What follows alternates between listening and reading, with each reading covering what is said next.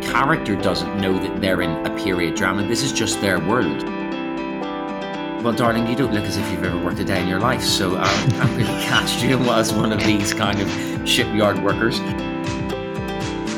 We can get distracted by things that we think other people think are important, and they're not. Just because they're sat on that side of the table doesn't mean that they know what they're doing.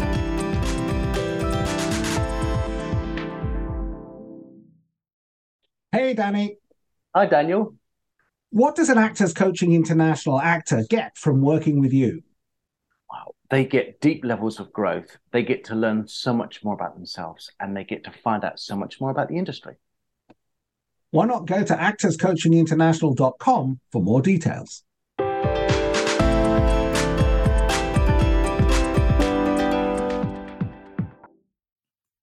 I have.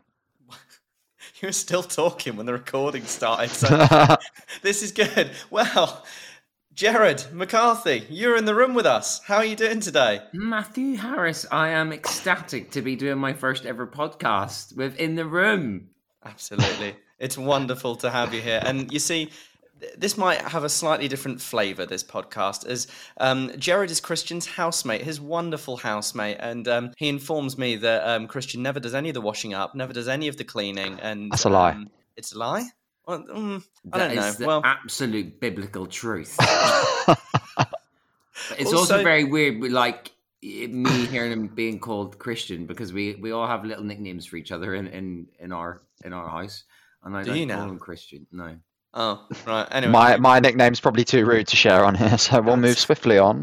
We'll move swiftly on. Now, you see, Gerard is our first recording of Series 3. And he's been a bit of our guinea pig dealing with camera issues this morning, as my camera kept turning off and I was going mental down the microphone. I didn't think these two could hear me, and they were just laughing away, doing little impressions of my voice. Do either of you want to do a little impression of what I was doing with that camera?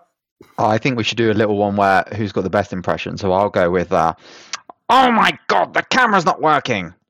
That's mine. It was working fine when I was doing my OnlyFans this week. Brilliant. Now, you see, we actually warned Gerard before we started recording to tone down the sexual nature of his natural conversation. And within 2 minutes, that comes up. How I make my money is none of your business, Gerard. But if anyone wants to, no one's going to sign up to my OnlyFans unless they like someone that looks You have like to plug it / sexy little chops. I cannot believe this. Your ends meet, Matthew, is entirely your own business. I am too stunned to speak. The fact I should have got you to sign a document to not call me that in this podcast. And we're talking about funny nicknames inside their household. This is one. I've met Gerard once. Oh, yeah. I mean, granted, it was in Soho, so I kind of shot myself in the foot there, meeting Gerard McCarthy in Soho. But yeah, this is a rubbish start to a podcast. Everyone's turning off. Or if this is in the final cut, you might as well stop listening now, because it went to absolute shit. Anyway, we'll get on with the questions. I'll hand over to the wonderful Christian Lee Smith to ask the first question to you. I don't know about the wonderful, but we'll kick off with G. How do actors get in the room? It's weird, because I actually have been thinking about this all week, because I think it's very easy to kind of put that as the kind of job description of your agent and go, oh, well, it's my agent's job to get me in the room, and then I take over from there and show what I can do. But I think as actors, we kind of have a responsibility to ourselves to kind of do as much as we can to kind of take up space within the industry, so that people that you haven't even necessarily worked with kind of know that you exist, which is very obviously different from when I left drama school in like 2002. But I think graduates now and younger actors have got opportunities with social media and Instagram and TikTok and all these other things that I'm not even quite sure how they work, to just kind of spark an interest that makes someone, either a producer, a casting director, a writer, a director, or whoever, go, oh, that's interesting. I like whatever vibe they've got going on. So let's kind of meet. And I also think the industry now has changed so much, that because everyone is so kind of open to conversation and debate and having a chat, that I think it's much easier now to kind of see someone who works on a project that you like and find their contact details and just drop them an email and go, hey, I saw this show that you worked on the BBC or Netflix or whatever it is, and go, I really, really loved it. Here's my show reel. Here's my agent. If you ever have 5 minutes for a coffee or a chat or whatever, or a Zoom. I mean, everyone was doing Zooms during lockdown. Then I'd love to meet you. And I think now more so than ever, lots of people are really open to like receiving those kind of emails and messages. So I don't think it is now just the responsibility of the agent. I think there's a lot that we can do as actors and the like. I think what I found out is sometimes if you don't get an immediate response from said agent or casting director, you think, oh, no one ever read that, no one ever saw that. But the amount that actually happens without you getting anything back immediately, that audition could come a year down the line from that email that you sent, because the memories that these people have of just, you know, a new breakdown comes through in their offices and they go, oh, shit, that person that emailed me literally a year ago, and it can just pop into their head like that. Yes, it's unlikely, but I think that immediacy that we all crave these days kind of clouds our judgment a bit when we're trying to communicate with people. Especially casting directors. I mean, there was one that I bumped into. I mean, I have met her twice. One was for a job that she cast me in 2010, so that was 12 years ago. And then after that job, she brought me in for another one. And that must have been 2012. It couldn't have been any later than 2012. And I bumped into her in town last week, and I looked at her. Now, my memory, granted, is shocking.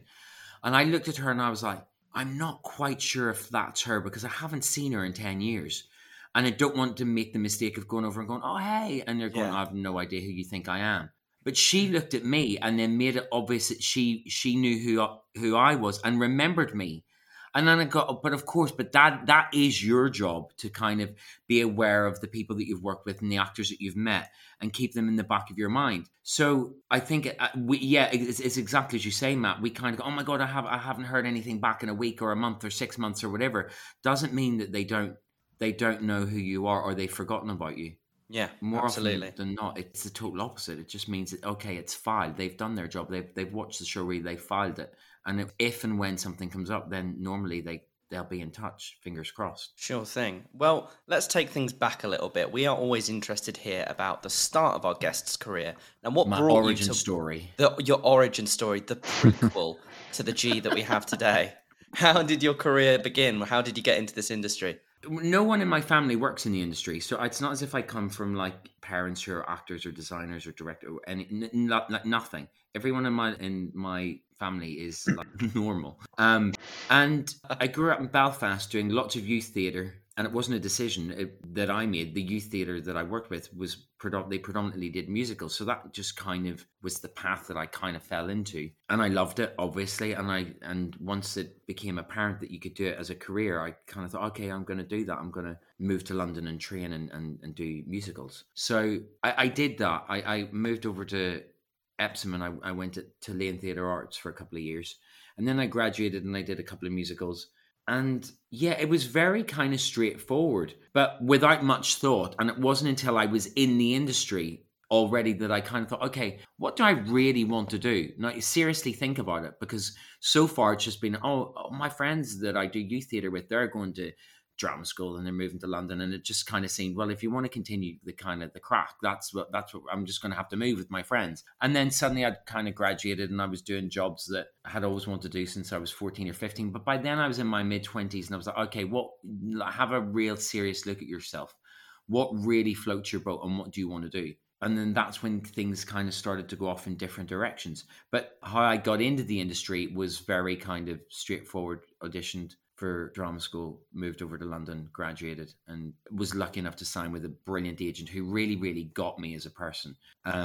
We got on so well, and he understood everything that I wanted to do at the time, and really, really helped me and guided me, which I think is very fortunate, because I think any actor who's graduates when they're 20 or 21 and doesn't really have a clue about anything yet needs that kind of guidance from their agent. And I was very lucky to have an agent called Shane Collins sign me when I left college, and he's still a very, very dear friend of mine, but he's a brilliant agent. And yeah, so I still to this day I owe a lot to him. And then you obviously went on to Hollyoaks, which is a massive part. We'll talk more about that later. You got a long list of credits: Titanic, Blood and Steel, Vikings, Nightingale Falling, Call the Midwife, Belfast. And so much of your work as an actor is set in the past, period dramas, or even further back. Firstly, what do you think makes an actor castable for that kind of work? And then secondly, how much use do you think your performance is working on a period set, being in a full costume? I genuinely don't think it's any different.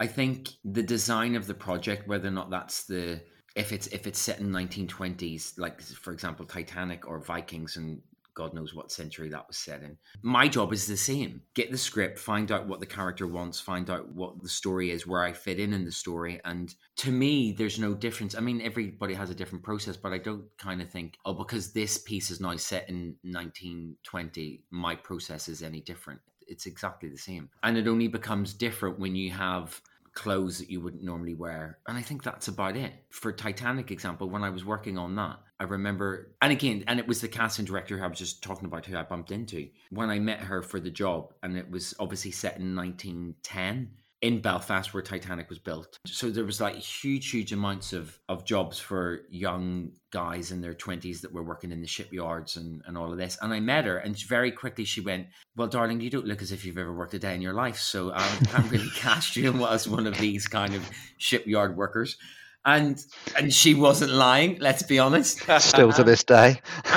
And she then found me a role in the show, who was the son of one of the board members of Harland and Wolff. And I played this character called Ashley, who was very, very upper class, very, very posh, very, very everything that I'm not. I mean, I grew up in a working class family from West Belfast. And I remember being on set and finding out that there is a proper way that posh people eat soup. Well, I had no idea about this. He was just picking up the bowl and pouring it down. Well, it wasn't quite that, but it was like, so yeah, to me, it's like the job is exactly the same, only the costumes are different. You think people are tempted to overcomplicate it? So they think, oh, I'm in a period drama, I've got a character's name that you'd never have these days, I'm speaking about things that we wouldn't do in modern day, and I need to do the research, and I need to work on how this person would... the fact that it's a period drama, especially if it's something at scale, intimidates someone into almost going away from the basics. Yeah, and I think then the temptation is to start doing period drama acting. Yeah, and then you kind of go, what the hell is that? What does that mean? And I think the buzzword at the minute, rightfully so in the industry, is authenticity. Even in a period drama where you might be wearing huge big wigs and hats and corsets and whatever else that they've put you in, your job is still to find the absolute truth and authenticity within this character and what they're going through and thinking and feeling. And what you can't resort to is go, oh, because I'm wearing this costume, I need to start speaking in this way and walking in this way and doing this. The question is going to be, why are you doing that? Because you, the actor, are in a period drama, but the character doesn't know that they're in a period drama. This is just their world. And if we start getting into thinking the wrong things, it's just going to be crap. You can sometimes see it, especially in a self-tape thing, when you don't have the costumes and stuff. I think there's a temptation to overcompensate, and then you end up in that period drama acting, but you're not even in the costume, and you've got a plain wall, and you look like a right knob doing it then.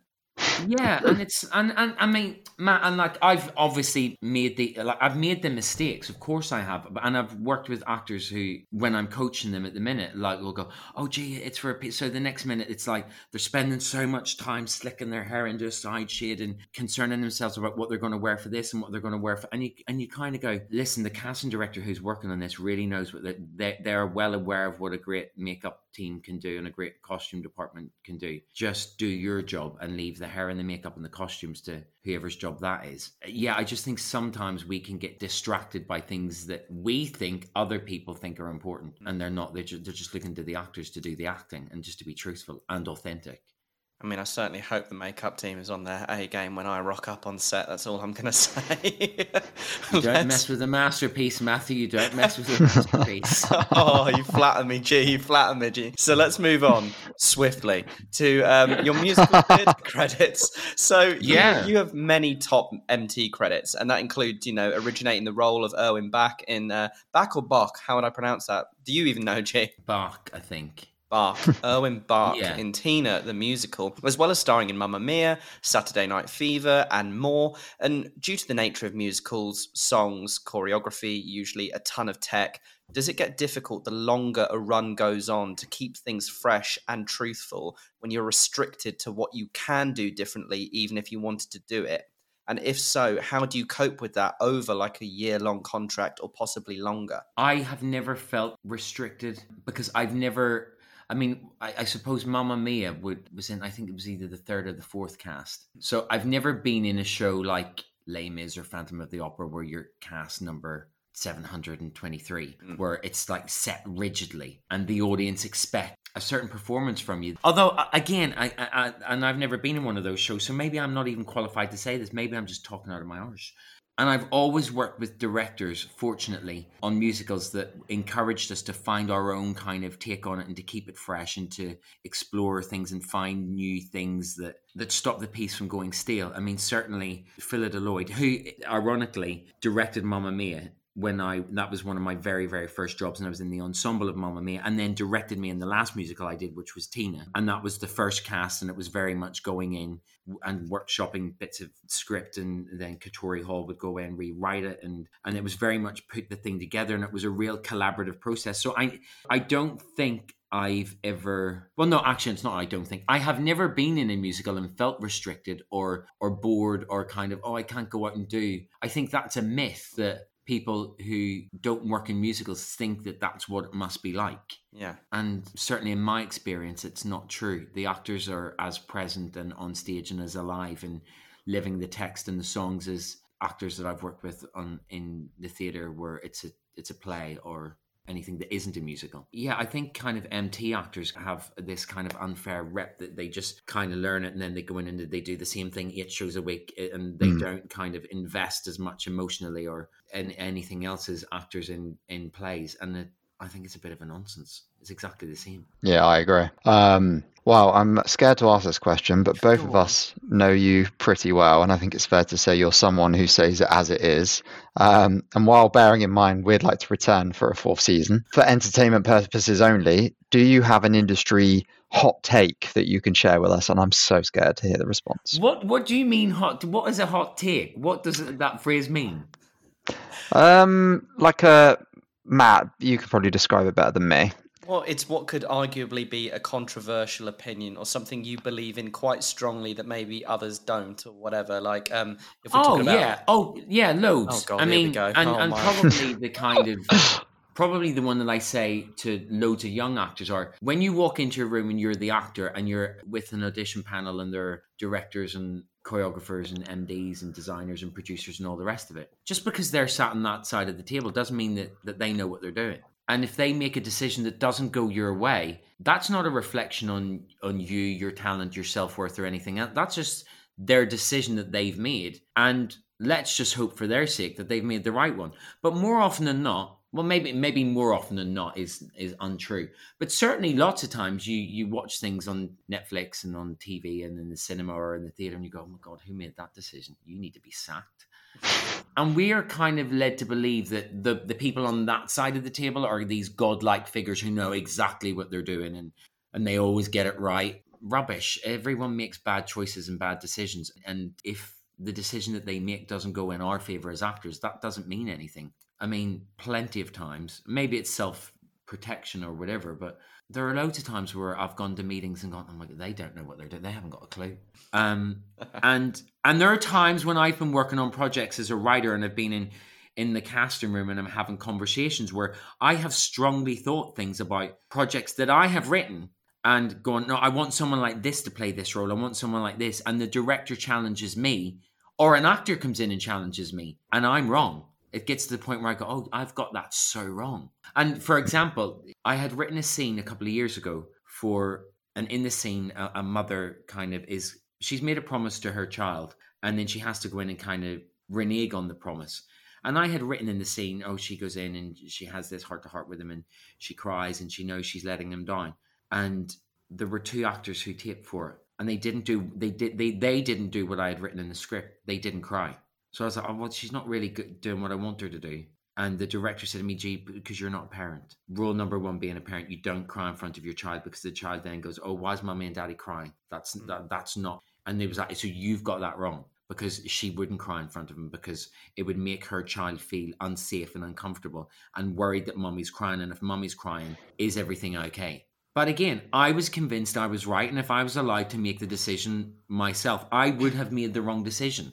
And I think there's a difference between, because I think with those types of things, actors are almost scared to have those thoughts, worried about thinking those things about people, at the top of the industry being wrong, because they're almost worried that, they'll hear your thoughts and they're never going to cast you if you disagree with, like, it's just not relevant. You're allowed to have these feelings. I think there's a difference between thinking them and then going on Twitter and absolutely slating someone for no reason.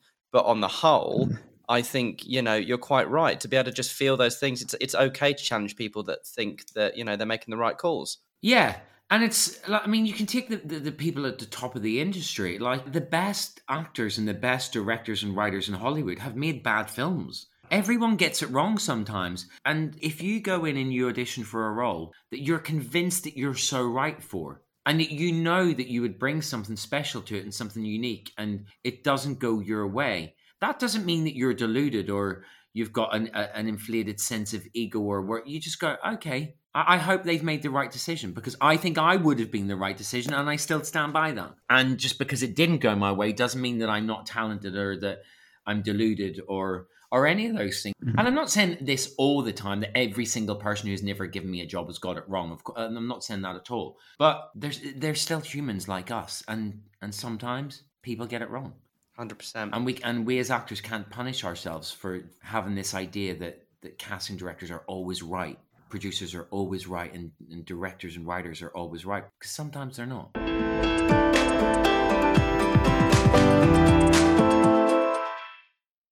Hi, we're selftape.co.uk, but don't forget the hyphen. That's self-tape.co.uk. It's a bit of a mouthful, but it's a mouthful worth chewing on. Anyway, as the name suggests, we do self-tapes for actors in London. Maybe you've run out of time. Maybe you have kids. Perhaps you can't find a reader. Or, let's face it, you could just be a little bit at setting everything up. Well, that's where we come in. But it's not all we offer. No, we also shoot showreels for actors too. Custom showreel scenes shot from scratch to show casting directors and agents exactly what you can do. Well, that is, if they can be bothered to watch. Any In The Room listeners get 10% off all of our services just by quoting In The Room. So get in touch and visit www.selftape.co.uk. Or don't, it's completely up to you. But whatever you do, don't forget the hyphen, you get it.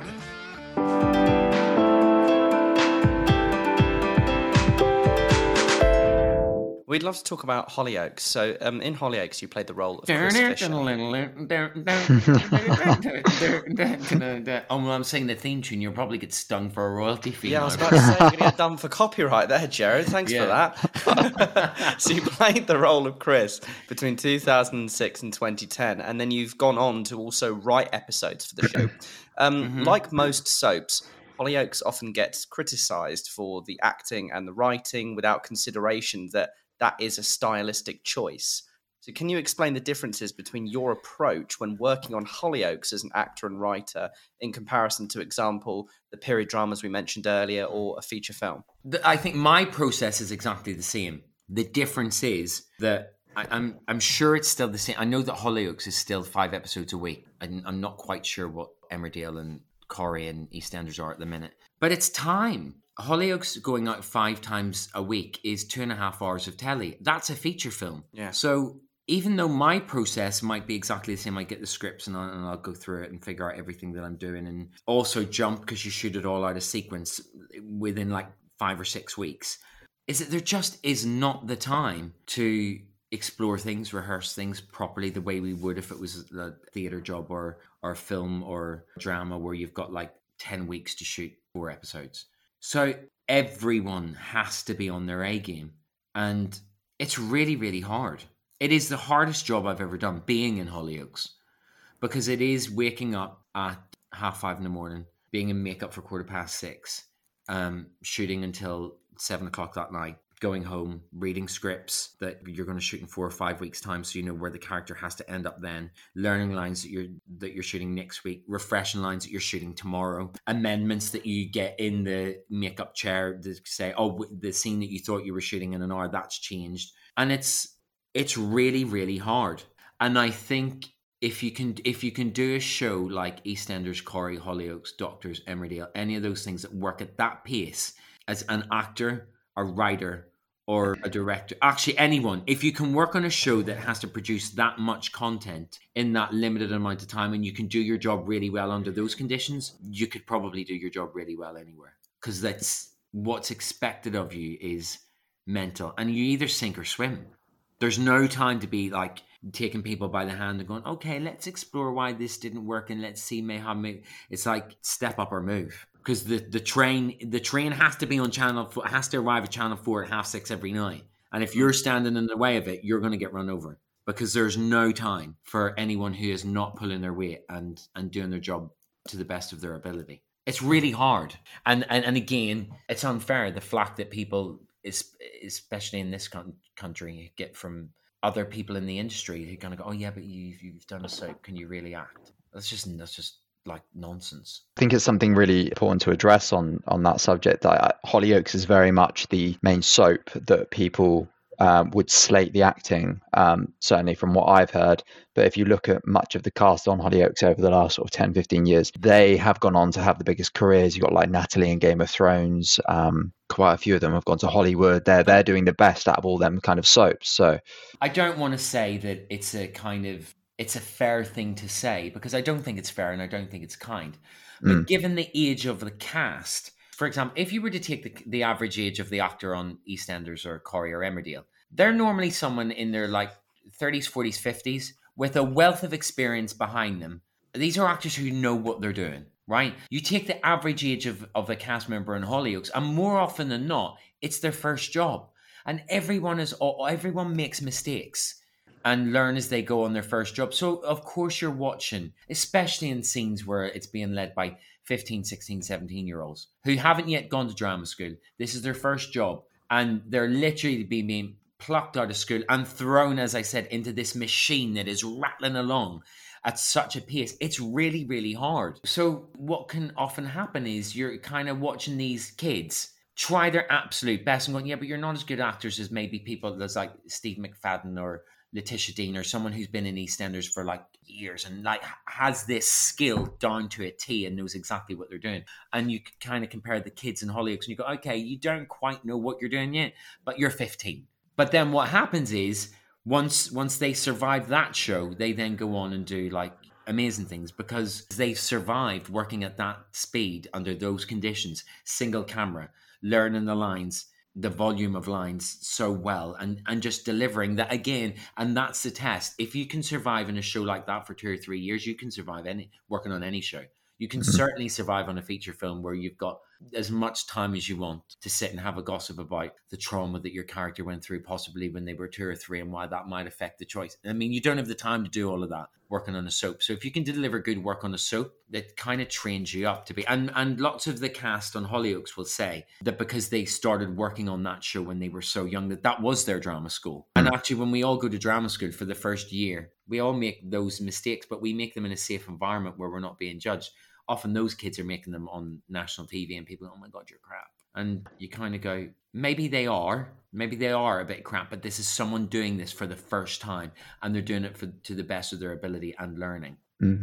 Matt, did you have a question? That's just the nature of it because the cast is so young. Yeah, I think Gerard sort of answered it in a way, and I think I was just sort of adding a note on the end before you ask the next question, Christian, is the fact that I think while a lot of people's intentions are really good now, and a lot of actors and their knowledge of soaps is a lot better, but I think when you get the odd actor that is publicly slating performances on soaps, if you offered them a role on that soap, they would bite your hand off to do it. And there's an irony there. And I think sometimes, and I think jealousy can inherently come as an actor. If any actor says they don't get jealous, it's because they can't even admit it to themselves. So I think some people express that jealousy by slating people on a show that, yes, as you say, Gerard, might have some faults in it, especially by the age of the actor and the pace of the production. But if you offered that job to that person, they would snap your arm off for it and either sink or swim and face the same difficulties that you've mentioned. But yeah, you carry on, Christian. Next question. Let's go. Yeah, no, I completely agree with that point. But also, like, because I'm just aware that, like, I did, again, because maybe I'm being, like, sharing too much. Like, Hollyoaks was the first job that I did on screen. And I can't watch some of, like, and I remember for the first 9 months going home and just watching it going, that's rubbish, stop doing that, you blink too much, you've got this little habit that you're doing, that's rubbish. I mean, I was shocking for at least 9 months until I really, really knew what I was doing. But I had never been in front of a camera, either in a professional environment and certainly not in college. So I was literally on screen making rookie mistakes. And this was before Netflix and before Amazon, like when we only had the choice of like 4 or 5 channels. And I was terrible. But I have to be kind to myself and go, of course you were terrible. You didn't know what you were doing. And that's kind of, if you don't, no matter what it is, if it's baking a cake or acting on screen or building a garden shed, if you don't know what you're doing, you're going to make mistakes along the way and go, oh, I need to go back and fix that. I can't do it like that. That doesn't work. And it's exactly the same. So when I say normally the cast of Hollyoaks gets slated for it, and there might be a bit of truth in it, I include myself in that because I watch myself in it and went, oh my God, you're shockingly bad. Because at the time I didn't know what I was doing. Yeah. I was young and innocent and naive.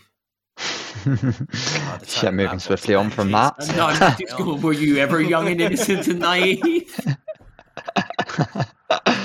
Jay, I'd love to move on to talk a bit more about your work as a writer. What was your motivation behind wanting to write, and how did you go about making those initial steps, securing rep, a few writing credits, etc.?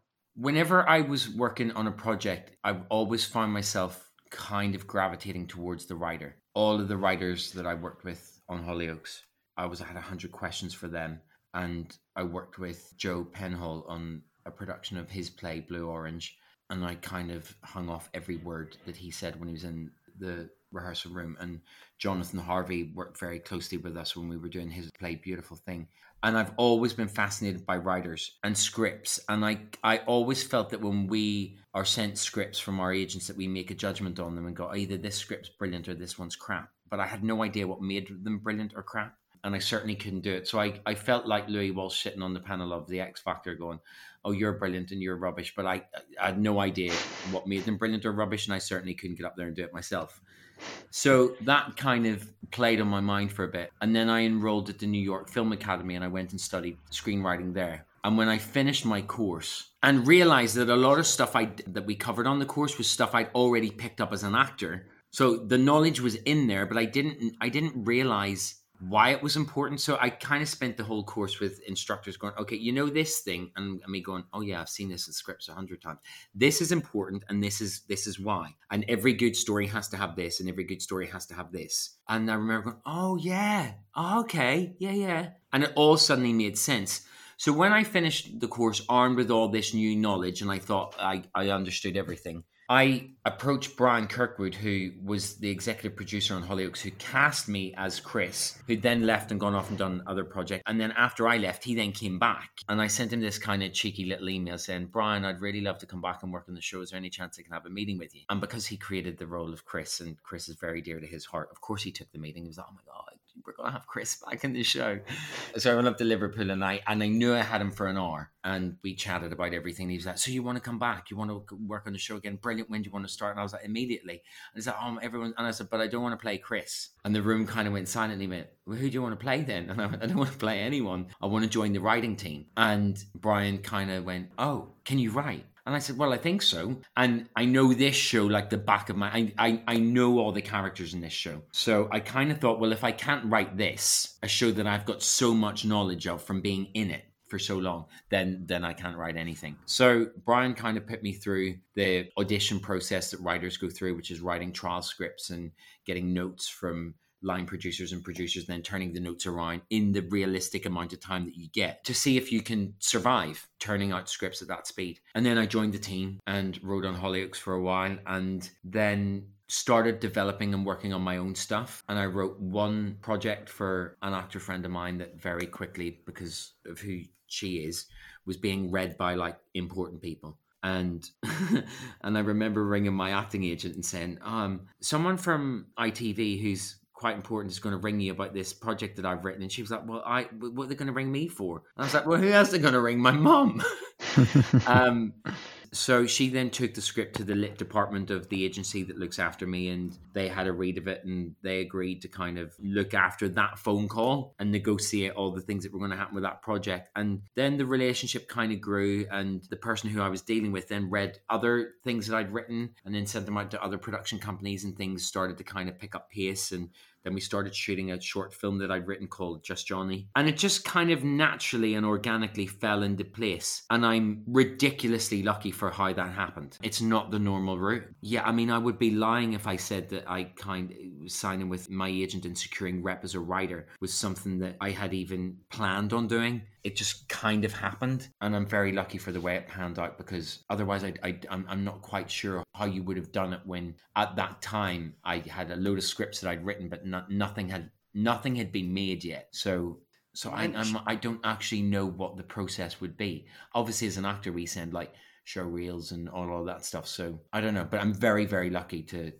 for it to have worked out the way it did. Well, you mentioned earlier, Gerard, when you spoke about the start of your career, that, you know, you coming from the background that you did, that you didn't have, you know, a director as a dad, a writer as a mum, or any of those advantages. But what you did have was the industry savviness later on in your career to realize you had a way in, and you used it. And that's just simply what you should do, right? If you have that unfair advantage, you've got that there, you got to use it, and you did brilliantly. And that's what set you up. It was a really clever business move. And I think people underestimate thinking like a businessman in this career. If you have the opportunities, of course, it's very easy to say that you had the opportunity that you earned, but some people be like, well, I can't make those moves. Do you know what I mean? So I understand how it comes from certain levels, but you approach that like a businessman, and it played out really well. But I would argue that it's the total opposite, because what I think we forget, especially at the minute where everyone's obsessed with social media and collaborating, and you do this for me and I'll do that. And lots of the opportunities that I have been very fortunate to been given have come from people that I've worked with and that I got on really, really, really well with, and that I've just gone, listen, can you help me? Can you help me do something? And there's never been anything in it for them. And I think we're kind of teaching ourselves at the minute that we do need to approach things as like, oh, from a business point of view, and go, well, I'm going to offer you this opportunity and you'll get this out of it and I'll get this out of it. And I think sometimes it's okay to just say, listen, we worked with each other. We get on really well. You know that I'm a hard worker. You know that I'm a team player and all the rest of it. I'd really quite like to do this, and you can help me. Can you help me? And more often than not, people will go, yeah, because why would they not? Most people inherently are nice people, and most people will help someone else if they just go. I mean, I think often we get so wrapped up in our own worlds and our own problems and all the rest of it. But if someone actually just turns around and goes, Matt, can you do me a favor? Can you help me do this? Because I'm having real difficulty with it, and I know that for whatever reason, to you it's an email or a text message or whatever, you'll probably go, oh yeah, mate, of course. Why did you not ask me last week? I'll do it now. Go, done. I think and also, when you're like me, Gerard, and you've kind of, I'm the tightest bastard you'll ever meet in your life, mate. I saw Smith's face doing this as you're saying that, like, as long as there's £5 in it for me, then we'll go. No, but it's like, and no, you're right. And also, you're right. What then happens is when you're someone like me who has been, I don't know what you call it, cheeky enough, whatever, to barefaced just ask someone for help, and I couldn't count the amount of people that have gone, yeah, of course I'll do that for you. Yeah, not a problem. But then when you get further down the path, and younger actors who I've worked with, or people who want to write or do whatever, ask you for a favor, you go, yeah, of course I will. Because so many people have done me favors that have hugely benefited me and helped me when they didn't have to. Like, for example, right? And again, you turn around, and because I just asked him because I loved his work. When I was writing Just Johnny, and I was kind of going, oh my God, is this any good or is this shit? I needed someone who I really, really respected to read it and tell me whether or not it was good or shit. And I'm not talking one of my best mates or a teacher. So I sent an email to Russell T. Davis, and I was like, listen, I'm writing this story and this short film. I think you're amazing. Would you read it for me and tell me if you think I'm wasting my time? And he did. He didn't have to. And he sent me a really encouraging email afterwards. And he was like, you have to tell this story. You have to overcome the many obstacles you're going to reach trying to get this thing made. But you cannot give up. You have to get it made. And you have to do it. My relationship with Russell is I am a fan of his. I like to think now that I kind of owe him a huge lot. And I kind of think of him as like this person who I know, but we're not best friends. He's just someone who I respect and admire. And I went, can you do me a favor and read this? It'll take you 20 minutes. And he could have just went, who are you? But he didn't. He read it and he sent me a really encouraging email and a couple of his thoughts. And what that did for me was huge. And I'm sure if Russell ever heard this, or if I told him, he would go, oh, come on, I read it over a coffee. It took me 50. It was nothing. To him, it was nothing. To me, it was monumental. Yeah, it's literally, it's pass it on. Well, let's dial in on this, me Johnny. to do something. Yeah. Because it's about a young boy who wants to wear a dress to his Holy Communion, and it's a film that's been shown at film festivals worldwide. It's won multiple awards. So clearly, that email from Russell, at least helped in that motivation to get that done, and you did get it done, and you've clearly written a spectacular short film. It's won best short film at the. I want to say. I get all the difficult to pronounce words. Gifoni. Seattle and Providence Children's Film Festival. And I think in the time since I wrote these questions, did it also go, is it the Belfast Film Festival or something like that? We're most recent Belfast next month. Yeah, the Belfast Film Festival. Fantastic. And how important do you think it is for up-and-coming writers to have a successful short film? And what are your tips on writing a short film? Or does it vary too much from whenever you're writing a script? Is the process similar, different? As a writer, I think a successful short film is a script. If you've got it finished, it's successful, as in the script. Just Johnny is a great film, but I'm not responsible for making it a great film. Like, I had the most incredible producer on it, Shauna Shivers McCarthy, who took the script and said to me one night, who would you like to direct it? And the first name I gave her, Terry Lone, who's a director that, again, I have long admired. I'd never met him. I didn't know him. And I said, if I could pick anyone in the world, it would be Terry Lone. And she's like, yeah, but he directs feature films for working title. And he's big time. He's not going to direct a 20-minute short. And I was like, well, can we just ask him? Because the worst he can say is, no, I'm not interested. And that's always been my kind of thing. Just ask. Because if someone doesn't want to do something, they'll say no. They're not going to be pressured into doing it if they don't want to do it. So we asked Terry, and then we asked all the cast, and we had the most insane production team. And all of their talent and knowledge and skill, the director, the designer, the DOP, the cast, everyone makes a brilliant film. So what I'm responsible for is the little kind of seed that at the start of it. And I don't think, again, but maybe I'm not qualified to answer this because I'm not an agent or a producer or any of those people. I would like to think that any agent or producer or commissioner worth their weight in salt would be able to read a script and know if the writer was any good, equally as well as watch the finished product and go, yes, okay, I did write Just Johnny, of course I did. But what they're watching is a small city's worth of people's talent that makes it a great film. So I would argue that having the finished film where they can watch it on the internet or in a cinema or at a screening or wherever isn't that important, because any person worth their weight in salt should be able to read your work, the script, and know what you're about just from that. So I wouldn't think that you have to go, oh, yeah, but I've written my great film, but it's not made, so therefore my work is worthless. It is nonsense, I think. But what do I know? and again, and that's where you just have to go. Like, you can listen to lots of people, but does everyone really know what they're talking about? We're all just winging it. Yeah, exactly. Yeah. I mean, so my honest answer is, Matthew, I don't really know, but I don't think so. Yeah. I think you should be able to send a great agent a script and they're able to read it and go, yeah, this has got something in it. Absolutely. Going, oh my God, I can't send them the script because it's never been made. I don't think matters. Actually, I would go, no, it doesn't matter.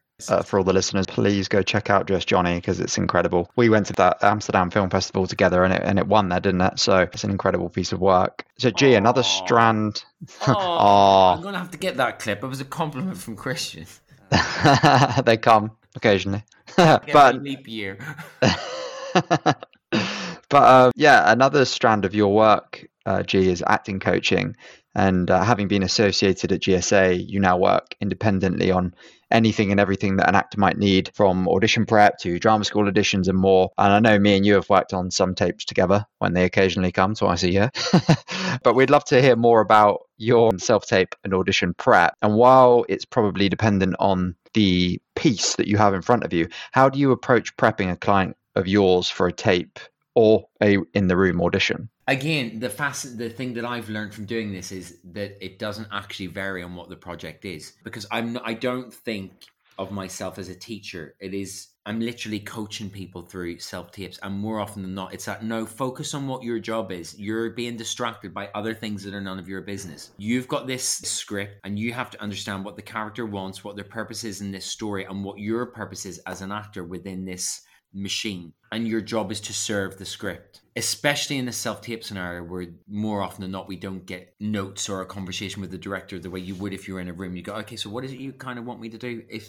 If you're kind of, you've just got the scene and you're taping it, it's about mining this for as much information and clues that you've got. And it's just about, no matter if it's, like, for example, yesterday I was coaching an actress was self-taping for a Shakespeare play, and it's exactly the same as coaching someone who is auditioning for a big HBO 12-part telly epic. It's be truthful. What is really going on in this scene? What does she really, really want? What is she really talking about? And if she doesn't get what she wants, how's the story going to pan out? And again, it's mostly passing on to younger actors and actors who I've worked with at different drama schools. Stuff that I wish I knew when I was younger and just starting out and going, oh my God, gee, but I don't have this and this, and you got, that's not important. I genuinely don't think a casting director or a writer or a producer or whoever is going to care that your mum's got a photograph of the holidays on the back of the wall, that when you take it off, it's got a, you know, when you take a picture frame off the wall and it like leaves the line of dust, and they go, oh my God, and it's like, no one gives a shit. Yeah. We're watching you to see if you can serve this story and do your job well. That's it. And again, we're led to believe that you need fancy lights and expensive cameras and all of these things. And no, and the coaching that I do with mostly younger actors at the start of their career, it's going, no, forget all that. You just do your job to the best of your ability, because that's what they're looking at. So that's the kind of one aspect of it. And the other aspect of it is to kind of coach actors in a way that when they're taping for something, that no matter what it is, that there's a huge amount of them present in the tape and the audition, so that even if they are not right for the role that they're auditioning for, they're not lost. So that someone watching it could go, okay, so Matthew's taping for this role. I brought him in for the wrong. I've got it wrong. Brought him in for the wrong role because he's not right for it.